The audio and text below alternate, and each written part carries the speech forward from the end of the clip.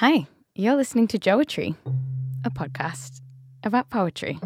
I'm Wendy, and this is for Jo. Today, we're doing something just a little bit different. Instead of going to the streets and the rooms of New York, I'm just going to say a poem right here. It's called Kubla Khan, and it's by Samuel Taylor Coleridge. In Xanadu did Kubla Khan a stately pleasure dome decree, where Alph, the sacred river, ran through caverns measureless to man, down to a sunless sea. So twice 5 miles of fertile ground, with walls and towers were girdled round, and there were gardens bright with sinuous rills, where blossomed many an incense-bearing tree, and here were forests ancient as the hills, enfolding sunny spots of greenery. But oh, the deep romantic chasm which slanted down the green hill all thwart a sudden cover, a savage place as holy and enchanted as air beneath a waning moon was haunted by woman wailing her demon lover, and from this chasm with ceaseless turmoil seething, as if earth in fast thick pants were breathing, a mighty fountain momently was forced, amid whose swift half-intermittent burst huge fragments vaulted like rebounding hail, or chaffy grain beneath the thresher's flail.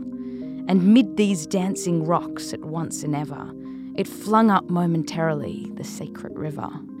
5 miles meandering with a mazy motion, through wood and dale the sacred river ran, then reached the caverns measureless to man, and sank in tumult a lifeless ocean.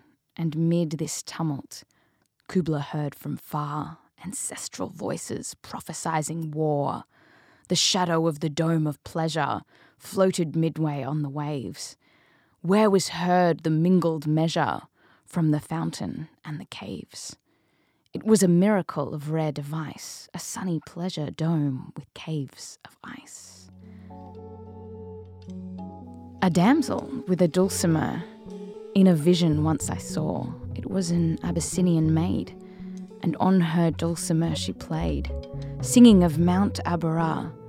Could I revive within me her symphony and song? To such a deep delight 'twould win me, with that music loud and long, and would build that dome in air, that sunny dome, those caves of ice, and all who heard should see them there, and all should cry, beware, beware. His flashing eyes, his floating hair, weaving a circle round him thrice, and close your eyes with holy dread, for he on honey dew hath fed, and drunk the milk of paradise.